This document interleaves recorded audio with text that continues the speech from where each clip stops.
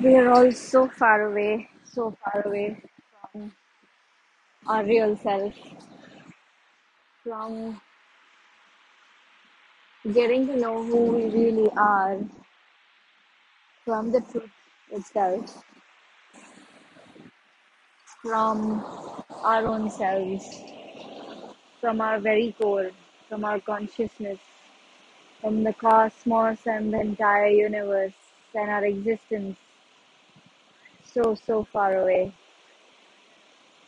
What keeps us so far away from us really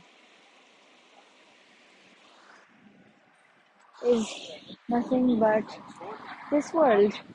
This world has kept us so occupied because there is so much calling that we just tend to be engaged here and become oblivious and become only of this physical existence and only believe, conditioned to believe that this is the truth. This external world we are living in is the entire truth. And that's just so far and far and far away from the very, very, very intense, massive, abundantly, unshakably, unmoving presence of our souls.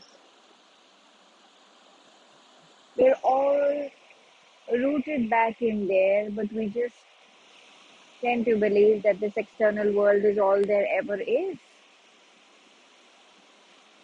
And we get so caught up with our body, mind, and the desires of this world that we have no time to look within, to look beyond these layers of illusion, the truth and the consciousness and the awareness, all that we are. Not this name, not this body, not these relationships, not these things that we think belong to us. We are so far away from this. It's just for us to come to this realization that there lies a more deeper being, a being that is whole, a being that is complete, a being and a space that is ever so blissful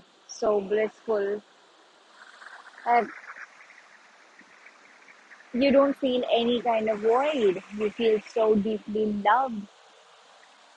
The place of grace that lies beneath all these layers of this external world, and these desires that we believe is true.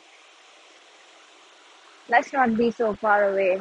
Let's come to this knowing. Let's come to this place of grace that is ever so pure, ever so blissful, ever so complete. Place where we belong, place who we are, place where the whole universe comes into existence from, the source, the creation, the consciousness, and that is all there ever is.